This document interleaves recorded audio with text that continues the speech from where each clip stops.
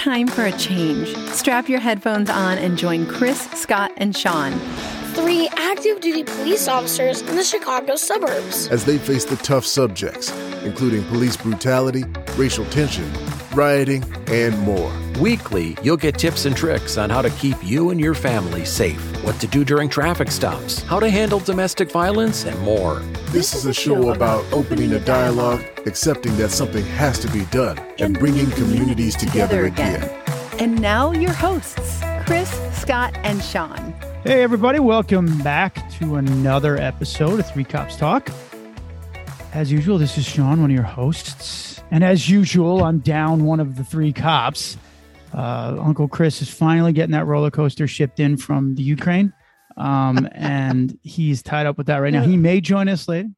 It's really hard to move money bags like that, quietly. Now that they're auditing you for more than $600 in your bank account at a time through the IRS. So Chris he's still figuring things out on that level. But Scott is here with me from the great state of Illinois, Land Lincoln. Big Sergeant Scott has joined us.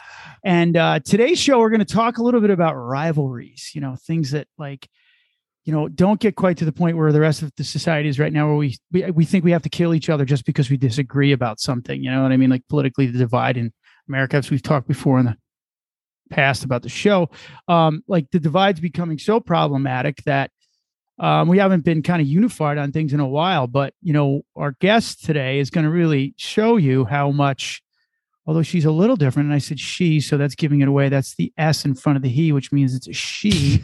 It's her preferred pronouns as well. Still the men are in it because the he is in there, right? Anyway, but rivalries are fun because it's like you can go back to like when you were a kid, the rivalries that existed, like where I grew up in New Jersey, it was like the New York Yankees versus the Mets. It was the Giants and the Jets. And then I thought like, oh, those are pretty intense rivalries. And then I moved to the Chicago area and I realized that wasn't even a rivalry at all. It was like the North Side and the South Side, like literally, it's like the Mason-Dixon line of baseball. And my wife would probably know the street and the actual district that the street was in, where it was, because Chicago's on this huge grid system. But the rivalries that existed in Chicago, really, it did sports-wise. Chicago's a sports town. If you don't know a lot about Chicago, you've never been there. It's got a lot of culture, a lot of arts, a lot of crime, a lot of murder. But it also, it is primarily a sports town. And when you come to Chicago, you are like, man, they feed you a lot, and damn, they talk about sports quite a bit. Like the Blackhawks used to be rivals with the Detroit Red Wings, and then the NHL divided them up differently out of the Norris. You should come back and work for the Chicago Visitor Bureau with that. I should. With that layout of Chicago. Right. Like, wait, please stay. Please be my friend. Don't leave. Lakefront don't and leave. murders. Yeah, right. Lakefront murders. High taxes. Mag Mile murders. High taxes. Everyone's nice to you to your face. So we kind of got that going for us. But Scooter, what rivalries do you remember in your life? Was it more cartoon based? Well, I mean, DC Marvel, or was it something different than that? No, I think it was mostly sports stuff here. I mean, Cubs and Sox is always the big one here. Mm-hmm. Our house was Cubs fans, still is, but in my married life, I got a lot of Southsiders there. So the Sox, you got a lot of that back and forth. That was always a big thing. Although, even with all that, I got to say, and it doesn't make people like traitors or anything, but sometimes when there's championships going on, you'll still get people maybe, a little bit cheering on the north side or the south side, but that was primarily it for us. Yeah. I mean, like when I came to Chicago, I was like, when the French were here trying to keep the north and the south, like which side are we going to pick here? Which ones, how are we going to finally work it out? And then, we destroyed each other to the point where like, we'll forget it. We'll figure it out ourselves. But you stood there and watched people. You're like, how did this rivalry get so intense? You almost forget your root. And professionally, what I didn't quite realize is that we have a rivalry with our brothers and sisters in the fire service. That's like seriously, professionally, I think it's unmatched. I mean, I'm being very cloistered and insular, as they say, but I don't know, Scooter, what do you think? Like, there's definitely, I've got a lot of friends, firefighters and paramedics, and some of our own co-workers have sons and daughters that are going into that civil servants realm. So yeah, there's always some good rivalry there. We've and especially where we work, we've always had a little bit of that going on. And the jokes are the best. Like the firefighter police officer jokes, those are good. I've got a friend who's a fire lieutenant in a suburb, and he sends me, I get the memes, the pictures of like, it's the cop holding the fire hose and you wish you were doing this kind of stuff. And I've always got some good stuff to throw back, but at the end of the day, we all go out there and do a dangerous job. And when we're in the thick of it, when we're actually on those things where we're working together, we're still making fun of each other. Yeah, you're right. We're still making fun of each other. We still have the same dark humor, of some of the terrible things that we see. And there's a lot of that goes back and forth between the police and fire for sure. But over my 21 years, I've worked with a lot of great firefighter paramedics and been in a lot of scenarios where they've been looking out for us and vice versa. Yeah. So let's get into some of the information here about our guest today that I found via LinkedIn, and I was looking at her profile. I was stalking her. Basically, that's all I was doing. Let's just be straight. And I was just don't sugarcoat it. Don't sugarcoat it. And this is like where I'm such a rookie with social media. I was like, how did she know I was stalking her? Like, am I that bad? And it's LinkedIn. If you don't pay for that premium LinkedIn, people are like, this weirdo is looking at your profile. But the real reason I was looking at it is because she does some really excellent things we'll get into here with mental health related to first responders, like we talk a lot about on this show. But she's been a firefighter paramedic for 19 years. When you see her, you're going to be what did you get hired when you were 2? But she's a veteran of the fire service. So when you're watching this show and you're watching for clips on social media, you're going to see what I'm talking about. She is also a statewide family caregiver support coordinator for the Florida Firefighter Safety and Health Collaborative and a co-chair of their mental wellness team. She's a national trainer for Mental Health First Aid USA and a content developer for the Fire EMS specialty module. At the request of National Council for Mental Well-Being, she's advocated for support and fundraising of mental health awareness education at congressional staff briefings in Washington, D.C. So that right there should let you know how brave she is. Most recently, she's published an article titled Beyond PTSD, Moral Injury in First Responders, was published in the Firehouse magazine. And it's a topic she believes is the largest contributing factor for suicide amongst public servants. So without further ado, guys, please welcome Michelle Fayed, firefighter paramedic. Fayed. You said Fayed last time. Listen, with a last name like that, you get stopped at TSA no matter what you do. So I like to bring it down a notch. You know what I mean? So I'm getting stopped. So has that been changed? Is that like you changed your name, like you're a movie star and you didn't want people to not like you? Is that what you're telling me? No. Firefighter paramedic. Fayed. I'm just so glad you're coming. You're talking to us from Florida. I'm most jealous of that. She is everything else. She's a great sport, as you guys can tell. Like I totally dropped that ball on purpose to see if she would get on me. Right. And no, she is super cool. Michelle, can you tell us a little bit about your background, yourself, things like that, so our listeners can get to know you? Because you are a lot of fun, and you're a very interesting human being. Okay. Well, that's a really broad question. No pressure. Yeah, right. Mm-hmm. Talking about myself is not. That's where I always have note cards that come in, and then the rest of it I'm thinking about. Right. She's reading her own LinkedIn profile. Yeah, right. I'm stalking myself, right? On a scale of pain, is this a 1 or a 10? You know what I mean? Like I'm giving you that, like they in the back of the wagon. Can you tell me how much it hurts? All right. So I was born and raised in South Florida. I come from an amazing family. I have 2 amazing parents. I was a fire explorer down here. So that branch of the Boy Scouts that you can join when a certain public safety career or something interests you. So I became a fire explorer at 14 and did a lot of ride times and classes and things like that. And I was very blessed. I got certified on my own and very blessed to get hired by the same department I did explorers with. And I've been with them for 19 years. And what else? I have an ex-husband, paid a lot to say that, and it makes me happy. And there's that one over the bow. And Yeah, right. Just get that out there. Get your freaking helmets on. He was in the Army, so I was an Army wife for a brief period. He lives with post-traumatic stress disorder. So I have 15 years of lived experience with someone who lives with that.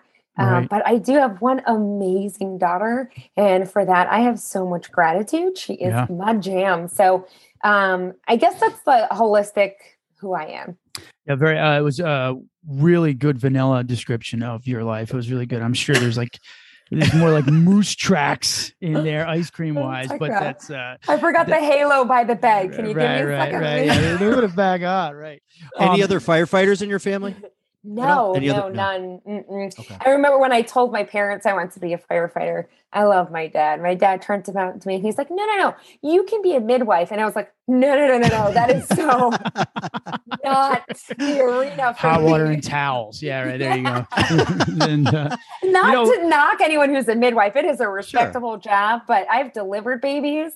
And I remember in medic school when I had to do my rotation on the maternity floor, and bless this woman, she's about to deliver her everything, right? And she looks at me and she goes, "Can you get the mirror?" And I was like, "Oh, are you sure?" Like I just it's just not where I am supposed to be. Like people, that's a myth, by the way. I'd say you talk about a rivalry between husband and wives. Like the rivalry between husband and wives exists in the joy of childbirth. Ask a dude what he thinks of that and ask a woman what she thinks of that. And you're going to get really, really different answers. Really? I found that to be, I'm going to tell you, hand to God, the most frightening thing I ever witnessed in my life. Yeah, fun. There was a reason that back in the 50s, you used to stay in a diner and hand out cigars while you wear a fedora. Hey, it's a boy. Guys, everybody in the diner. And it is, one, as a man, it is completely humiliating to you because you're like, oh, man, holy crap. She's still in the fight. Like, you know what would happen to us if something like that would have happened? Like, you literally, like, you're like, oh my God, there's the baby's head. Oh, no, that's part of the head. You know, my God, and you're like, oh my God. Oh my God. And then I had this doctor. It was a cultural thing. He comes up to me and goes, oh gosh. Yeah, how do you like it? I'm like, I was like, get me the fuck out of here. Like, I didn't want to be anywhere near it. It's like, because you felt so, honestly, you feel so helpless. Like, I was mocked by the nurses on our firstborn because I'm standing just off to the side. I don't know what to do. And the baby's coming and they're like, do you want to see? I said, no. No, I don't know. I got 30 years to go. Yeah, come easy. I do not. And I was apparently turning, we still laugh about it. I was turning very white and the nurses are like, here's my wife having the baby, yet they have to tend to me. Like I'm waiting for them to come to me with a cold washcloth to pat my head. Scott actually asked for the epidural. I heard that. That's the rumor down here. They're like, they're saying to me, can we get you a chair? Do you want to sit down? And I'm like, I'm ruining the delivery experience because they think I'm going to pass out in there. Meanwhile, your wife's like, buck up, buff. Yeah, right. Seriously. Like she's looking over at me like, this equation. Right. She's holding a tray that she's puking into. Yeah. And I'm the guy who's like, oh, I'm feeling faint. You know? Yeah, right. He's like, can I have some Jello? And they're like, for your wife, she can't eat right now. So no, that's for me. No, it's for me. Ice chips. It's some funny. Ice chips. Yeah, right. Chopping on the ice chips. I don't know what that does other than annoy people. Like, can you stop doing that? I'm having a baby. You know what I mean? That kind of thing. But anyway, obviously I got tangential. But my cousin was a firefighter for a little while. He was a volunteer firefighter, and he coined the phrase. This is really funny. I've never heard anybody else use this. It's like when he was young, he was fascinated by fire. And he's like, you can go either way with that. That could be a problem. Right. Yeah. And he called him, he goes, most of the firefighters that he worked with were called pyrosexuals. What? That's what he called it. Mike's a genius. He's a funny dude. But he goes, they're pyrosexuals. They're fascinated with fire. Like they love fire. Like, I mean, I guess you have to have, Michelle, kind of clue me in on this. You have to have someone like when you were young, were you like, oh my God, like, it's a fire. Because you're on the outside. You obviously didn't come from a firefighting pedigree, as you told us. Your father was completely opposed to that. Like, be the midwife. And like, how did you like get this? Like, I'm going to do this. Like, were you fascinated by fire? Were you fascinated by medicine? Were you? Just like, that's a very easy answer. So I went to driver's ed class, right?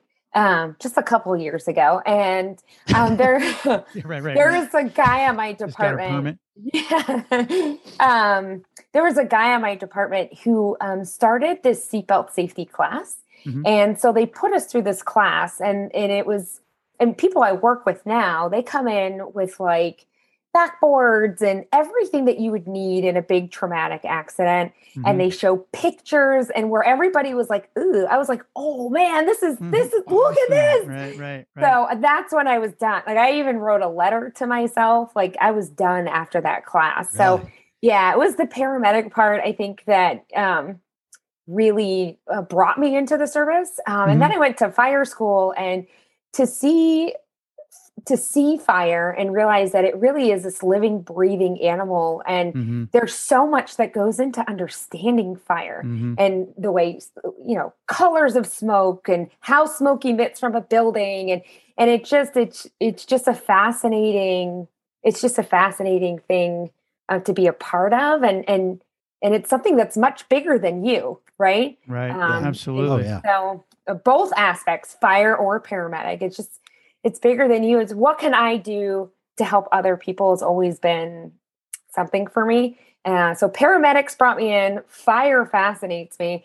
And then when you do both, you're like, how do I get off this box and onto a fire truck? Because this paramedic stuff is for the birds as you get older.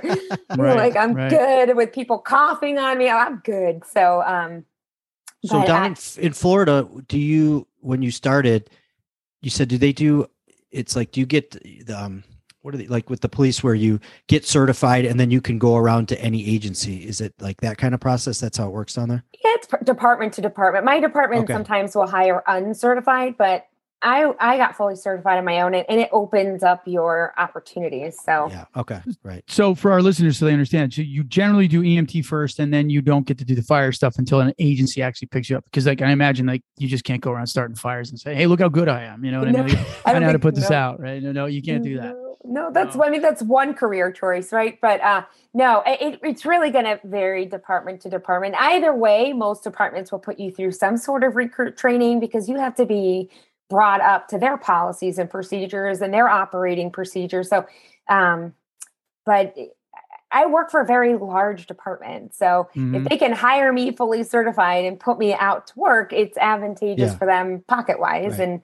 And so, and I had the initiative to do it. So I was grateful for that. Right. When you got picked up, did you get picked up were there a lot of females doing it, or were you kind of solo in your academy or whatever it was you went to? I had 2 other females when I got hired. One of them, you lose a lot of weight in the fire academy between stress and working out and studying and not eating. And so this one girl, poor thing, bless her heart. I hope she got another job. She just could not. She lost so much weight she couldn't pull the hose anymore. Really? So she was the That's one what she said. Yeah.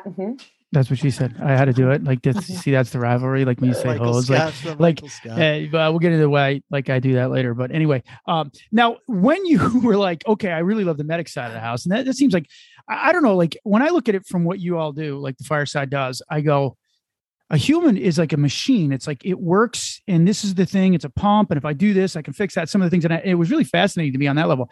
And then I was like, I watched them with fire and I was like, fire is merciless. It's like, it doesn't, I mean, you can put water on it, like the fire triangle and all that interesting shit you guys go on with all that stuff. It's like a fire, oxygen, fuel, I just like to point out that all cops have like fire extinguishers in their trunks. So before you start talking about fire triangles, just know that in every cop, the reason why you carry gloves and fire extinguishers is because there's a firefighter waiting to come out. It's waiting to come out. It's screaming to come out. It's screaming to come out to sit in a Barca lounger. And anyway, and eat chili and be in a calendar somewhere. You know what I mean? Everybody finds me incredible. The only it's like, do you automatically become attractive?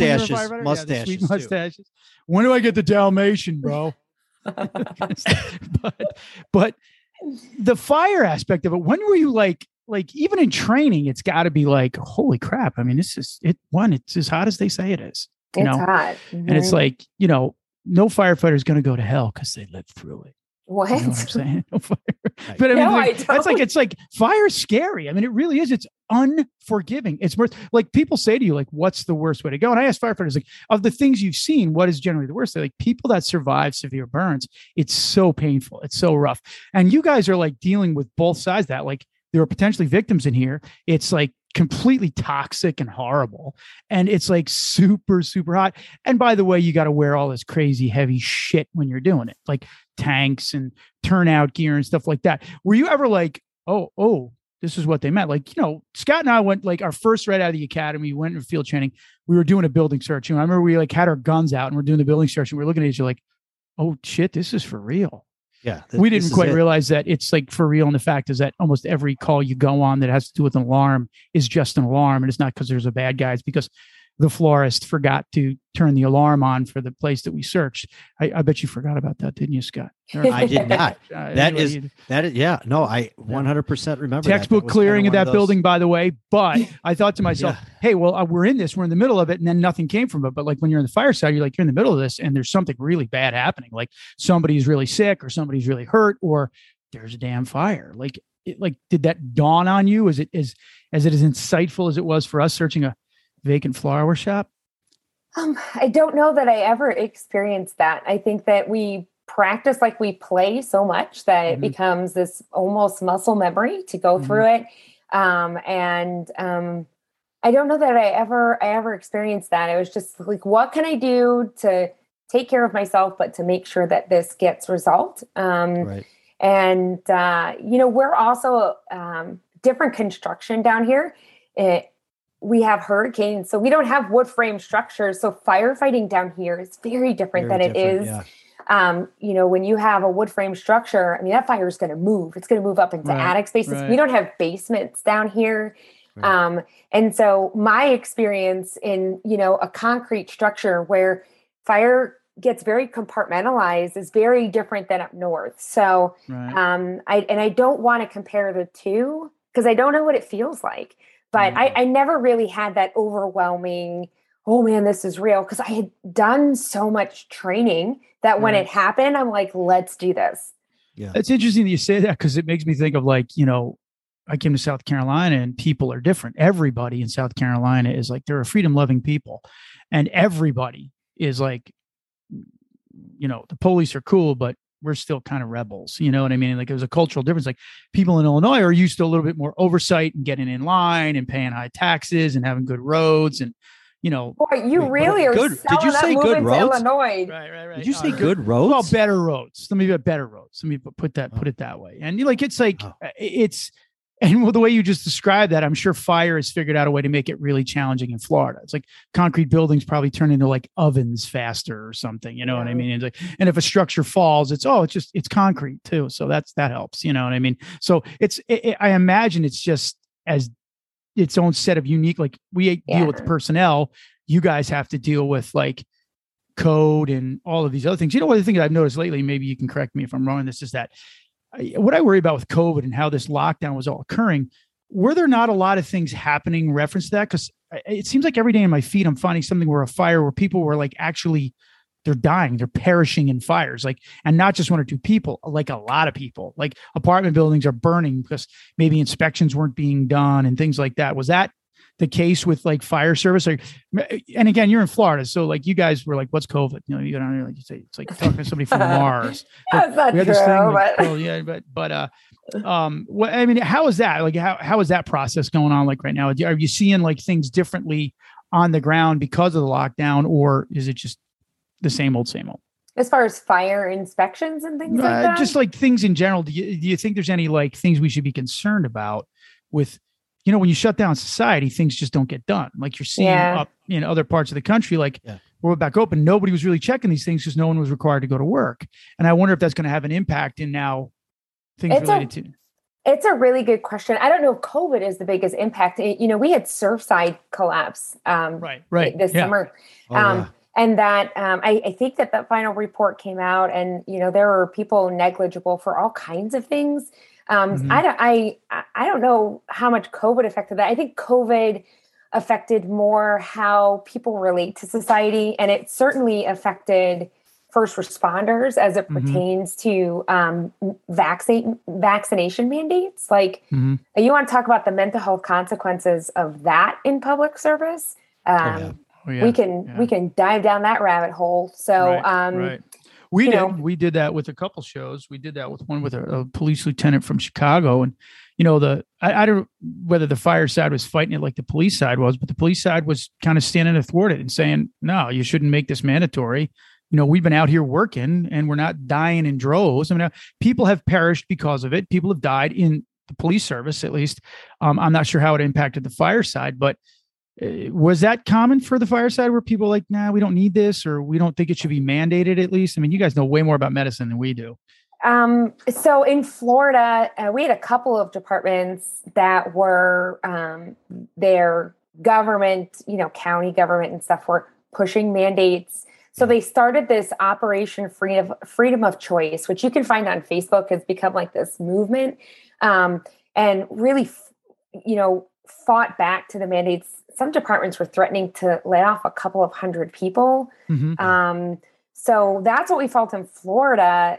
Thank goodness we have a very strong governor and his wife who is just abundantly supportive of first responder mental health. And, he backed us 100% of freedom of choice. That wasn't the same across the country. I have friends that were battalion chiefs that left their job after 12 or 13 years. I had, just to not get vaccinated. And, I heard all kinds of stories from in California of just the anger and what was generated because of this. You're making me choose my livelihood or putting something in my body that I don't want there. Right. And, the mental health consequences of it have been just terrible. So how did you get into, that's a next thing I wanted to ask about. How did you're very involved with the mental health related stuff. What got you involved with that part of it? How has it, what have you done with it? How has it helped you with your own career, with other people? Where is that going? It's a long story. I'm going to try to keep it short. So my ex-husband lives with post-traumatic stress disorder. So I have all this lived experience with someone that I really would I would prefer not to have, but I do. And, in 2016, I went through some really bad issues politically in my department. I got sucked up into something that even till this day, I have no explanation for. I'm going through this, it was just awful without getting into great detail. The point is that I started suffering a lot of mental health consequences because of it. And my ex-husband lives with PTSD. And I'm like, dang, I'm really feeling a lot of the same symptoms that he does. Yeah. But when you look at PTSD is a fear-based response. Like your life has to be in danger to develop PTSD, right? But my life wasn't in danger. It was my livelihood. And it was just this, having been an explorer for so long, then you get to 2016 and the Kool-Aid that you're drinking is just all of a sudden real bitter. Right. So I started talking to people about my experiences in that process and realizing people around me want to talk about it, and they want to talk about with someone that has lived experience with it, not necessarily a therapist. And then I started going down the understanding of what moral injuries are and what it is to have someone in authority or to respond to a call, either one that challenges your morals, the morals that you were taught from a childhood all the way through your rookie school, and to watch the violation of things like that. That's where I'm at now in this short story. I also started the family section of the Florida Firefighter Safety and Health Collaborative because as a former Army wife and someone that was living with someone with PTSD, I didn't have support. I didn't have anyone who knew what I was living. And I found this amazing group online called the Military Veterans and Caregiver Network. And it's through the Red Cross. And it's just the caregivers who meet and just have this safe space to talk and connect And I sat in that meeting for 2 hours the first time, didn't say a word, closed my computer and cried for 2 hours.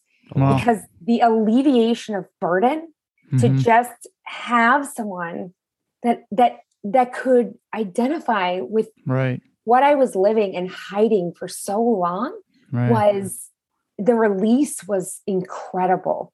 And I wanted to pay that forward. I think life is full of opportunities to pay things forward. And so that's what I did.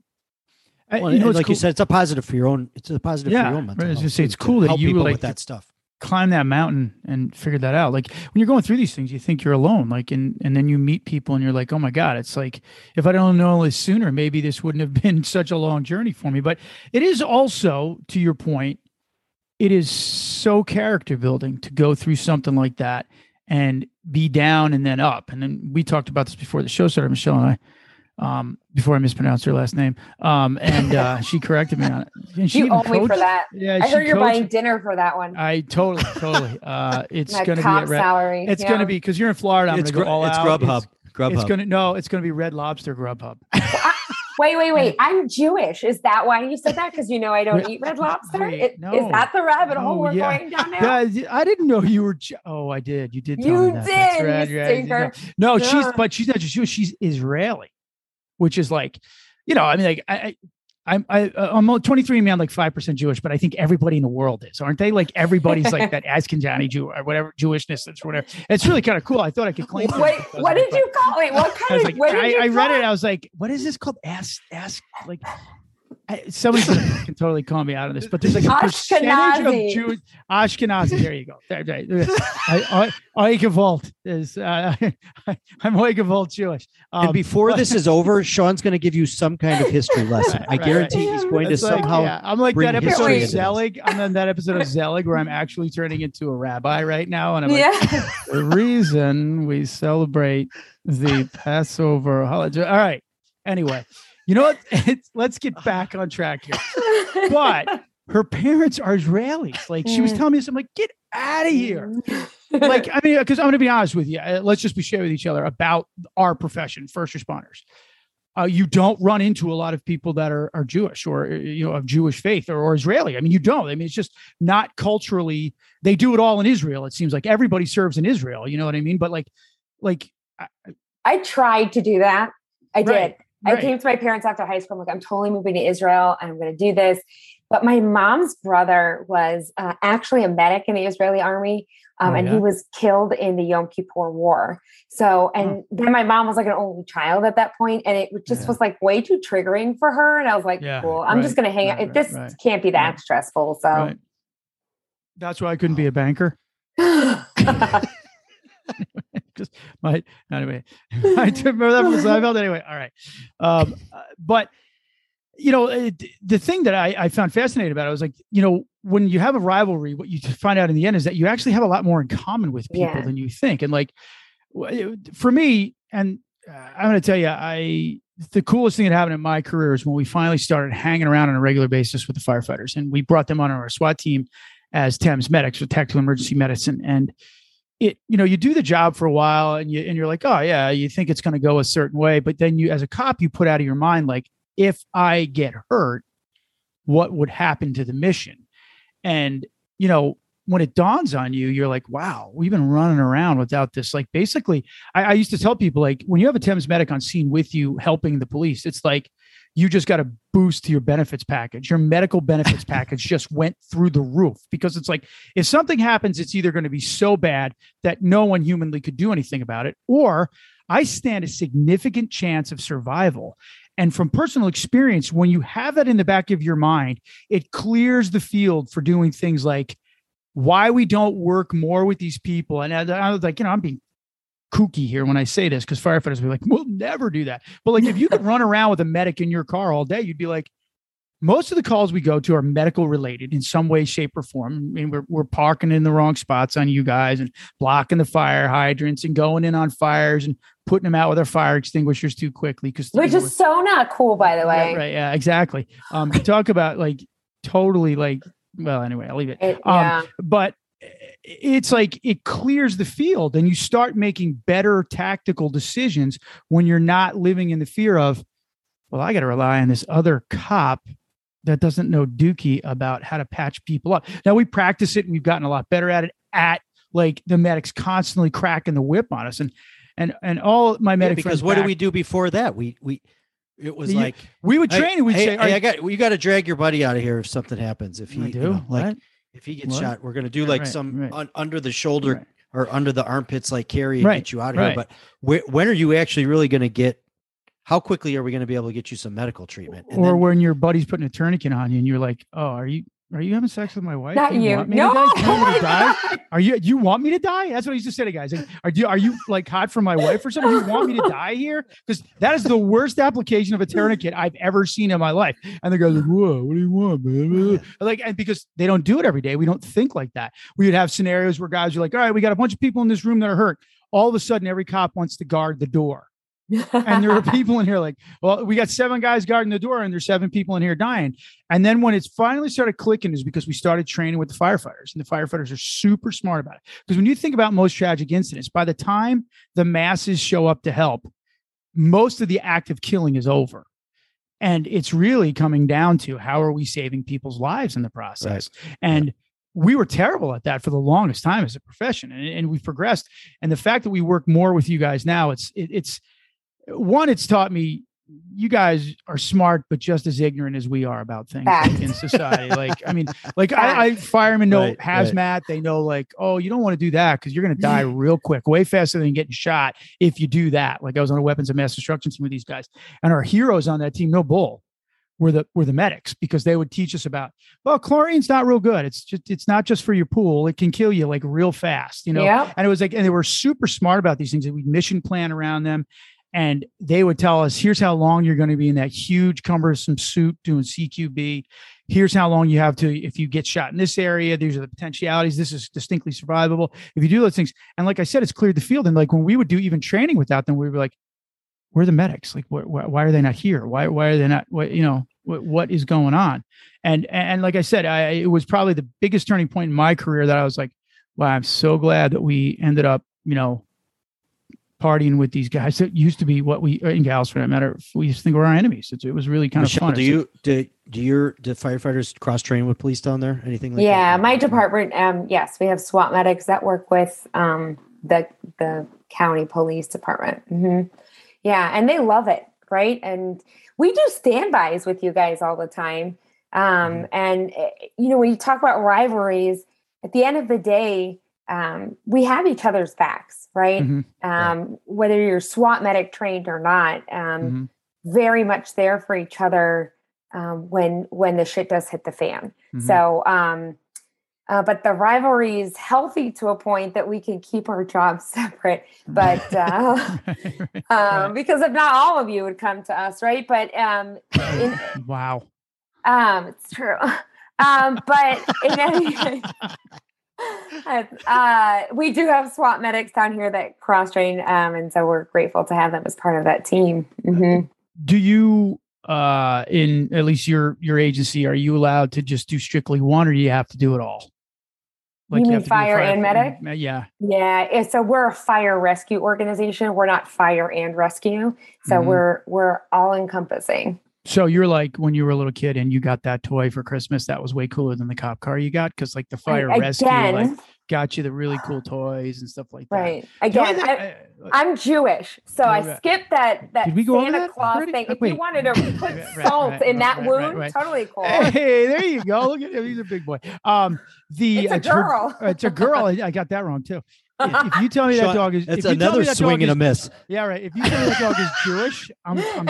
I'm not yet. All right. Well, thanks everybody for coming today, and we're gonna have to. That was her dog. Sean's gonna have to wrap it up there. Hopefully, we can drop this out there on the internet so people can see that I'm not lying. And it looked like a boy dog from the head. I mean, come on, he's your mother, 120 pounds. Right. Yeah. But we were talking about like the idea of people think like, when you're in the police world, you think just only cops experience like trauma, like PTS, like those kind of things. Like, hey, we see like terrible things, and as I got to know medics, it changed my perspective yet again. And I was like, oh man, that would be way worse because you are there to help and you think you can bring someone to that level, that next level care. Like we're completely relieved when we're done doing CPR, like, cause you guys show up and you got all the cool toys and all that shit. Like you were like, whew. But like when you're working somebody, I imagine that is in some ways even more impactful. Cause like if you go to, we've all been at them, homicide scenes, domestic violence scenes, things like that. You're like, this is kind of already done. There's not much I can do. It's tragic. It's awful from what I'm seeing. But like you guys oftentimes will bring whatever it is to you. Like there's still maybe a chance. And like, you're like, that's when you guys hit the ground running. And I imagine it must be difficult. I mean, am I right in that? Absolutely. I'm 0 for 2 on the Jewishness and the dog. So I'm hoping I got the dog's gender. And the dog's gender. Let's try the next. Right. At least there's easy dog. Right. So first thing what you said to me, first of all, you had a big resiliency statement in there. And I don't know if you recognize it, but your ability to say, what's done is done here and there's not much I can do. That's a big resiliency statement, Sean. So good for you on being able to. I'm coming back, baby. I'm coming back. Yeah. So good for you, Sean. Good for you. Yeah. Everybody snap. You did it. You did it. Yay, Sean. Yay.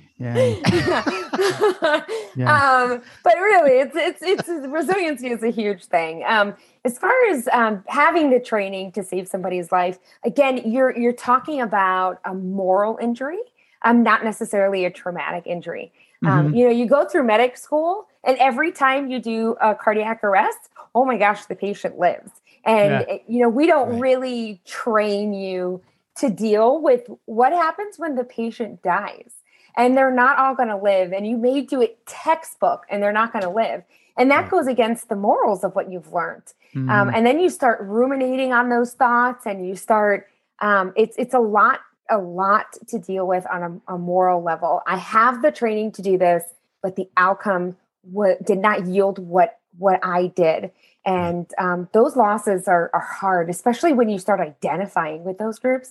So you talk about children for some people. Oh my goodness, this dog. Children for some people, she's a monster. She's a puppy, by the way. Oh my gosh, I could tell by she was gnawing on your arm like that. Like that treat launcher thing. Sean could hit a button and then it like kicks a treat out. Right. Well, the dog only likes kosher meats though. If he's chewing on her arm. There you go. I'm here. I'm back. Yeah, so here we there you go. Like, what is it? The Tim Watley line? Like, oh, it's 3,000 years. That's our comedy sustained us 5,000. But anyway. But it's very hard to deal with those losses, and we tend to deal with them in silence because we don't want other people to think that we're weak for thinking about things like that. For that point, real quick, sorry to interrupt, but is it tougher because you're like, we can go retreat back to a squad car and be on our own and kind of like, guys say I broke down in the car. It was like so hard. It was tough to deal with, but I'm alone and it doesn't show a sign of weakness is what we all talk about. In the fire service, because you work a wagon with somebody else or you're working a crew like 4 deep and there's a hierarchy, there's a lieutenant there, things like that. It's like, do you think that that's like really harder because you're in amongst people and you don't want to show it? It probably poses a bigger challenge, but the ability to be on calls with other people so that you can bounce things off of them and reframe things that maybe that you viewed wrong is really important. So regardless if you're by yourself in your cop car or you're with a group of people, talking about it, especially with someone either that was there or especially someone who's not going to judge you for the way you're feeling is the best thing that you can do for yourself. Do you have a peer support program there or something along those lines? You guys do the peer support? She is it. Yeah, not it, but we do have in Florida. The adapted model is peer support, but any peer support team encompasses a lot of different facets. So it's peer support, CISM. We have canine peer supporters. We're so blessed also in the state of Florida that and you have it in Illinois, but we have UCF Restores.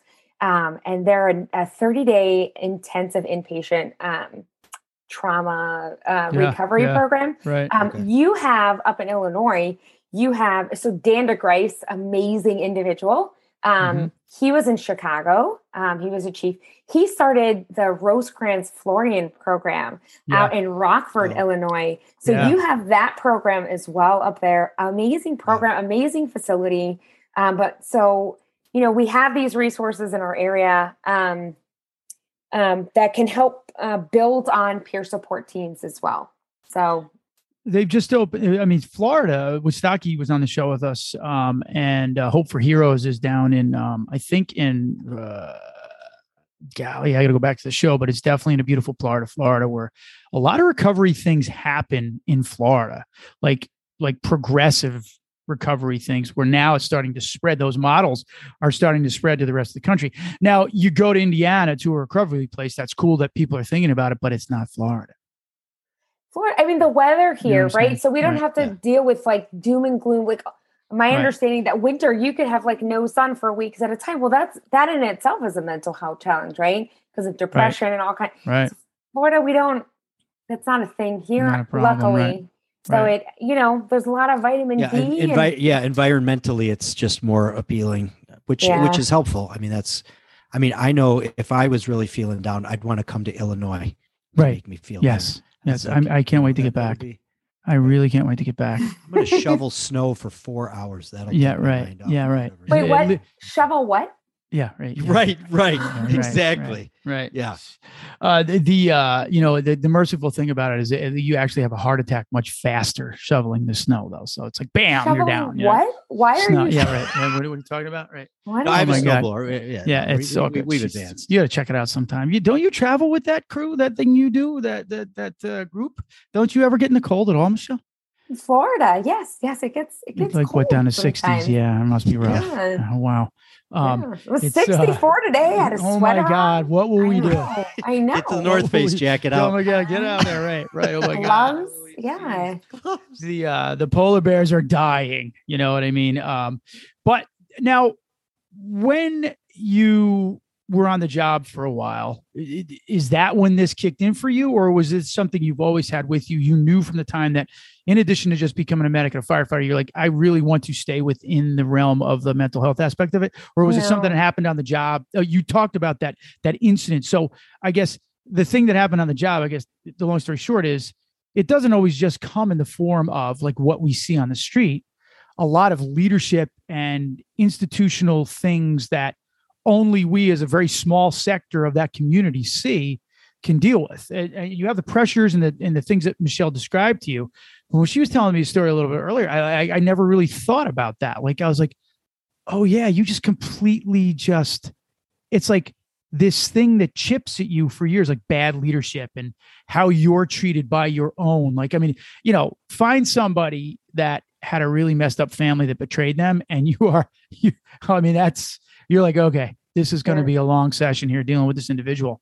And that's the same way it is with like firefighters and police officers, because it's like, we're so unique and then we're betrayed by our own in some level. It's got to be damning. Is that kind of, am I right in saying that? That's spot on in what you're saying it, right? So failures of leadership, failures of people who are prescribed leaders in our organizations, have severe consequences on the people that are told to follow them. So you think of policing or fire departments, they're all social constructs. And we're told, follow this. And then they go in direct consequences of the things that they're telling us, not to do. And they go. Or unfair disciplines, right? Just to make an example out of you. Or how about vaccine mandates, where I can put myself on a line for 2 years and get out there and do and now you want me to do what? Right. Haven't I survived the worst of it now anyway? You know what I mean? That kind of a thing. Right. So that's a thing I think a lot of people struggled with. That was the big argument. Like, wait a second, we were out here doing this, and we just were doing it because that was our job. I mean, you knew the dangers of it. There's dangers with any of our jobs, but you were just out there doing it. And then again, you get people that's upsetting to them because you're saying, wait a second, I've been doing this my whole life. Apparently I mattered then, but I don't matter now. Like, that was what I thought. Like, all of a sudden you're going to say to us, you got to do this. And we're like, well, wait a minute, where was this concern for me when it was really at its zenith? Like, the initial aspect of it. And it really like made, I think, a lot of people that do what we do pause for a second and go, hold on, like, like this is like really, really damning to people. Like we talked about on that show 53, it was with Lieutenant Stash from Chicago. And we talked about how the mandates were having suicide related issues to that because of how people were like, oh my God, this is yet another thing that I'm going to be judged for from my own organization. And I've been out here, not calling off on an understaffed agency for the last 18 months. And now I'm saying, I don't feel that's right. And nothing mattered. You're like, you're going to be laid off. And eventually that went away in Chicago, but I don't think that was universal in the country, was it? What mandates or the mandates, like for first responders and things like that? It wasn't. I think it was like a state by state thing. But I don't want to say that I'm for or against vaccines. I really think it's a personal decision. I'm not trying to impart anti-vax things here. But I'm talking about the moral ramifications of it's okay for me to put myself on the line for 2 years, and now you want me to do something that I don't feel is right for me.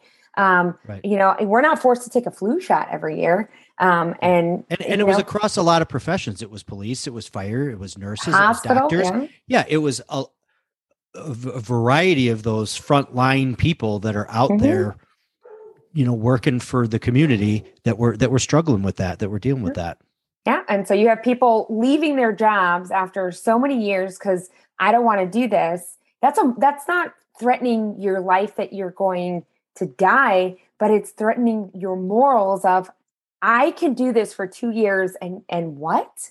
Like it really is a problem. And so these moral consequences, when you look at research, and most of the research has been done in the military community, but when you look at moral consequences of things, it exponentially increases the rates of suicide.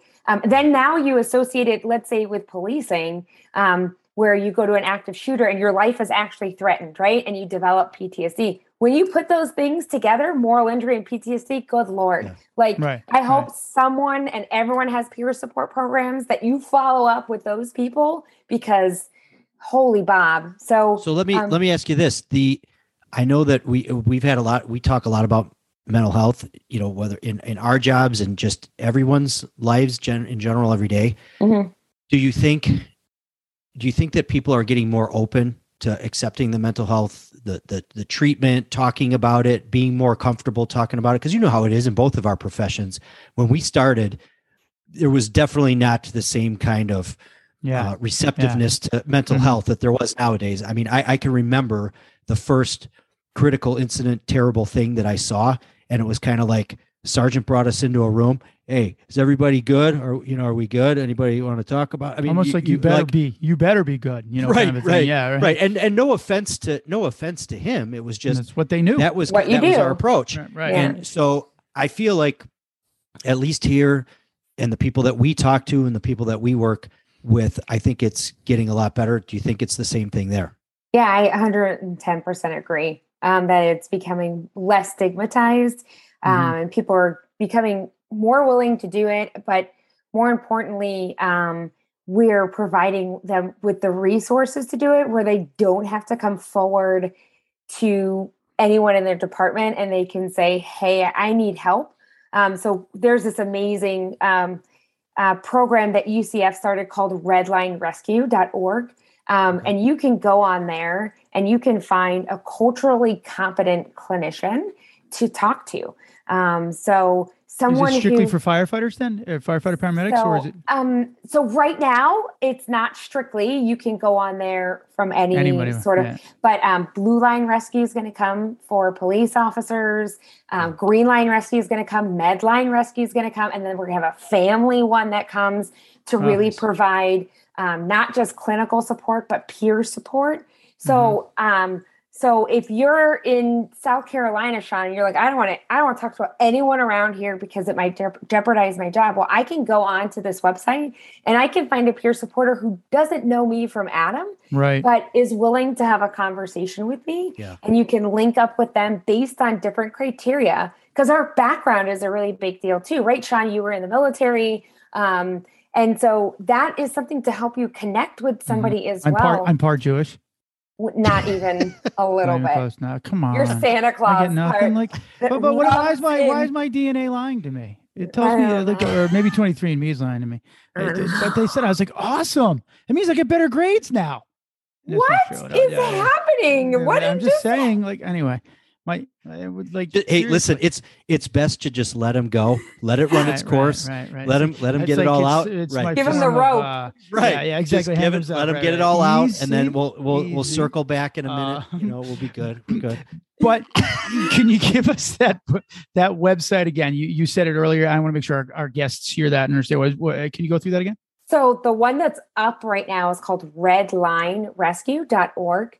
And on there, you can find peer supporters or clinicians that have been through a clinician awareness class where we know that they've learned about cultural competencies in hearing first responder stories. That's a big barrier to care, right? Mm-hmm. So you walk into a clinician's office and you start talking about doing a 360 at a fire. Right. And I started on the alpha side and I went to the Bravo side and they're like, what? And you just spent a whole session. Right. What are you talking about? Just get language and culture down. Right. And then, then you need to jump the hurdles of the bad calls that you're on. Right. So you talk about, a pediatric drowning or, an entire family lost in a fire and so you're explaining it to somebody and a clinician, and some clinicians are like, no, I can't, I don't even want to hear anymore. Some people will look at police or firemen and be like, holy shit, I don't even know how you're functioning right now. Right. How do we reduce the barrier to care and get someone who is prepared and trained to hear the things that first responders go through? And that's to vet them and put them through a class. So redlinerescue.org is the one right now. Blue Line Rescue is being built out as we speak. We have a class in Florida with the Florida Firefighter Safety and Health Collaborative that we give. It's called the Clinician Awareness Class. You can go on the Clinician Awareness Program, it's CAP. You can go onto our website and learn about it.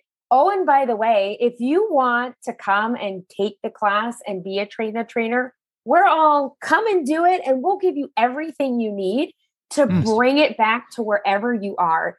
And we have FDLE, Florida Department of Law Enforcement that comes in. So we do fire drills and then we do active shooter drills with these clinicians. So they can really feel. Understand. Right. Yeah. And talk about and understand it. Wow. That's awesome. Yeah. Like scenario-based training for clinicians. So they're like, I can maybe put in the idea, like, now, do you see that in the profession where, like, I'm talking the clinician side of the house. Do you see that people are now getting into that realm of study? Like, there's families and children and things like that. Or are people moving towards, oh my God, there's such an untapped market like first responders for first responders. Like, is it just it's in its infancy? No, I think that there are some people who claim to be, first responder experts. I don't know them. Some of them I do, and I might not recommend them. So I would definitely vet any sort of clinician that I would look at. But there are programs out there that for people going through school that are first responder specific, like Nova Southeastern University has one. Like I said, UCF has the UCF Restores program there where they're doing inpatient treatment. And then there are also inpatient programs that have clinicians that have been working with first responders for a long time. So the Florian program by you, Restores here, even Florida House down here has a first responder track of inpatient programming. So, that's part of your peer support team's responsibility too, is to be vetting these things, to be providing you with lists of things. My union, they also will provide you from the insurance perspective of like what's available to you. And so, because that worries people too. They don't know, like, I want to get some treatment, or I want to do, I want to go somewhere good, but am I going to be able to afford it, or what's covered by that? And that's important. And a big barrier. And Florida does offer a lot of like really great resources for that. So, the problem is insurance companies haven't really caught up to you. Oh, I'm at a PPO, I'm at an HMO, like what's covered, what's not. I really need this help, but I now have to wait to transfer like over to a different type of insurance that might not be conducive to my family right now. The world needs to catch up to this because we're having, I don't know if the fireside's experiencing this, but we're having a hard as hell time of getting people to want to do our work. There's a lot of things that are going on with that. And if society doesn't start understanding like how they took care of veterans, like, Vietnam veterans were treated poorly when they came home, things like that. There was a lot of bad things. They learned a lot from that. You got through it. I did. I totally got through it. I totally did. It was my Jewish faith that got only me through slightly this. maybe. Oh my God, here we are with the Jew thing again. But it's I'm fascinated by people that I got to throw an age joke in on them. I got to throw an age joke. When you're a Catholic, you're not allowed to think about your faith. You just stand up, sit down, fight. That's all you do. But Judaism is about discussing scripture. You can debate with your rabbi. Like, you're not allowed that dude as what some Catholics would probably tell me I'm crazy and whatever. But like what I was always fascinated by when my friends that were Jewish they tell me, oh, we discussed this. They understand scripture and Bible and whatever it was. I mean, there's things differently about them, but they're very like thinking like people when it comes to faith, and faith oftentimes is not about that. So that's why I'm fascinated with it. When I said I was 5%, I was like, that's only making me better. You know what I'm saying? Like when I heard that, I said that to my parents. I go, I'm 5% Jewish. What have you guys been up to? You know what I mean? Like that's my parents' fault, but it was like really, it's really been great to talk with you about this stuff. And obviously, I mean, you would be great to do a show live with, like in the same room. It would be like we used to do them that way. Like we used to, when we first started this podcast before everybody went to the Four Winds, and like, you're down in Florida. Chris is down in Florida. We should do this down there. Like, right. We should do sit it by the pool. I don't condone substance use, but we could have a glass of whatever. And it's good to be relaxed. There's nothing wrong with being relaxed.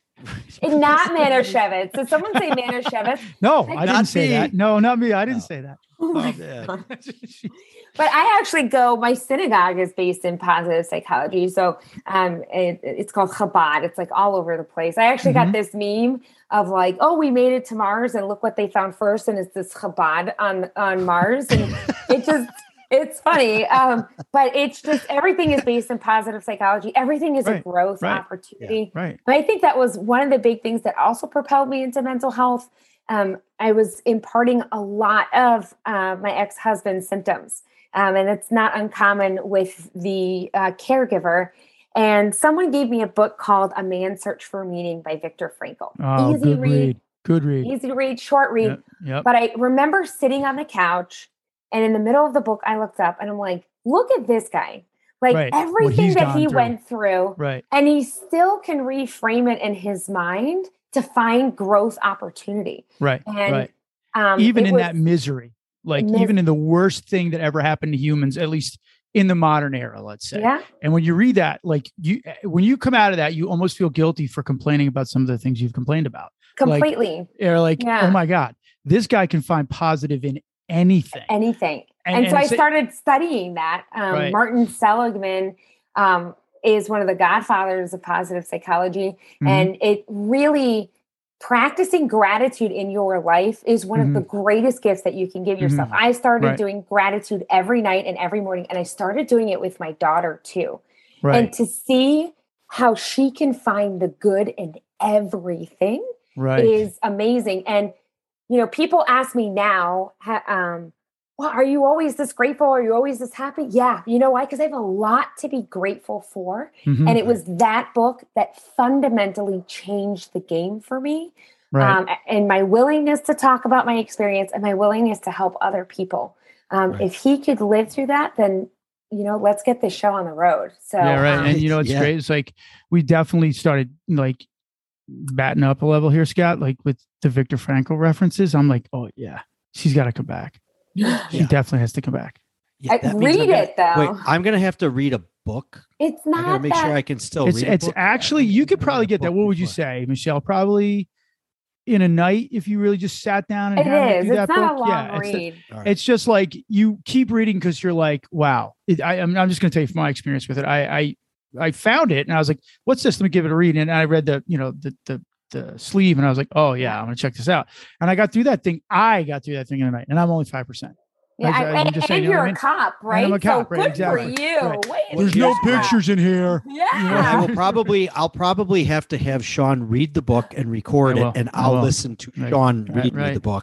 Oh Right. my gosh. L'chaim. How's that? Is that good? Did I say that right? Did I do that right? Right? It's like, seriously, this was great. And Sean will pause every like portion of the book and kind of like break down something else, like kind of. But when you grow up where I grew up, you think that like I knew so many people of the Jewish faith. I did. Like I knew them, and they were like so funny and normal and everything. And then when they came into class, you're like, I guess I got to study now, because they took all that shit seriously. They did. They were great. These guys all went on to be doctors and all sorts of things. So like my I was. Where did I go wrong? That's a whole separate show. No, that's not my point. My point of that is that you could have been a midwife. That it's like you could have been right. Do you have to wear a wig when you're a midwife though? She has great hair. She does. If you guys can see this, she has great hair. But it's my Jufro.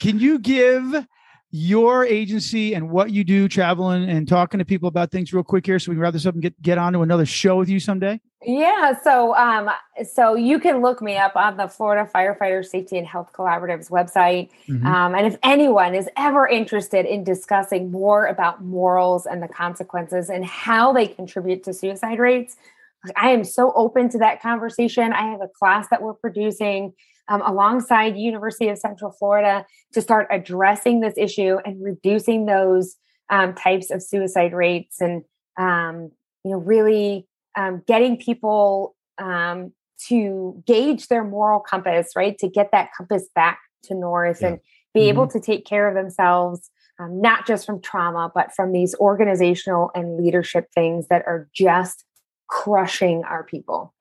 Do you have a way of people getting hold of you directly, or is there? Yeah, sure. So email is awesome. So it's mfayed, Fayed. Yes, say that right. Fayed.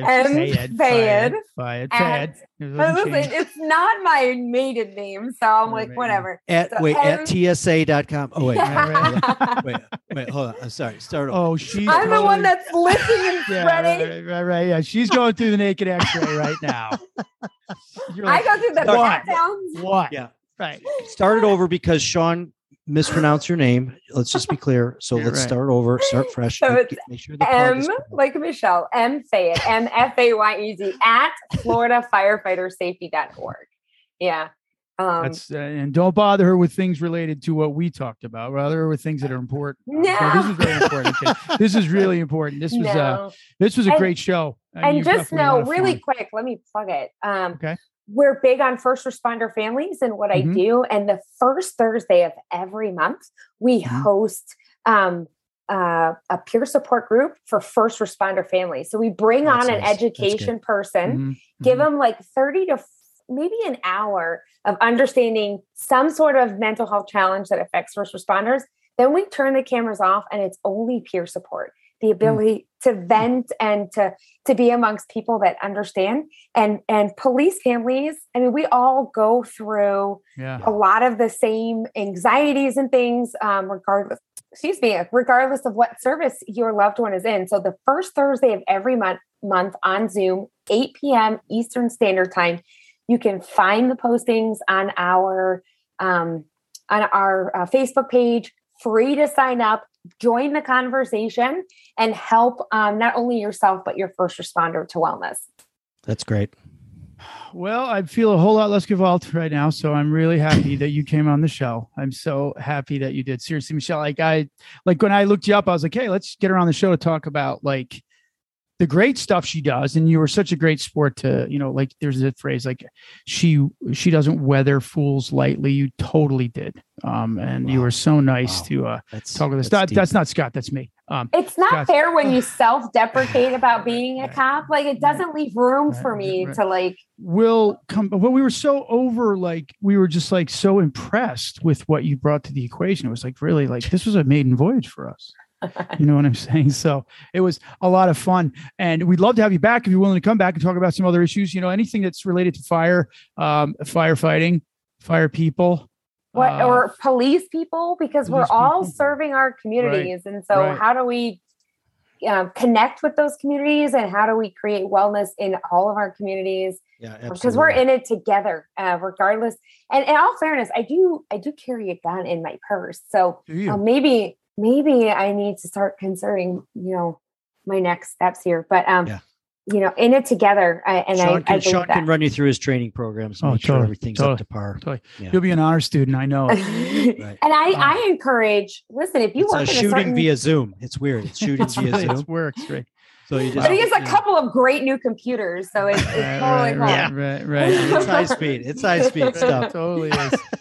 But if you're in public safety, I really encourage you, if you work in a certain district with firehouses, go get to know your fire people. Mm-hmm. We want to know you. We'll bring you in for coffee and dinner, and really create that connectedness, so that when you're on a call, we really do have each other's backs. And that's all through relationship building. So don't be shy. That's great. Yeah, great. Thank you for being our first firefighter on the show. It was great. Yeah. You're a great guest. We'd love to have you back for more. Scott, you want to take the outro? Because Uncle Chris could never drop in. I sure can. So again, thank you, Michelle. It was great talking with you today. A lot of good stuff. Thank you so much for talking about the mental health stuff. It's important to a lot of people. So if you have any, in addition to all the things that Michelle put out there today, resources and things, certainly if you have any other questions and you're looking for somewhere to find answers, or you don't remember something or you had a follow-up question to something else that we talked about today, feel free to reach out to us at 3copstalk@gmail.com. That's the number 3copstalk@gmail.com. We love to hear your questions, comments, and everything in between. And don't forget our website, 3copstalk.com. That's the number 3copstalk.com. Thanks, everybody. Thank you. Be safe.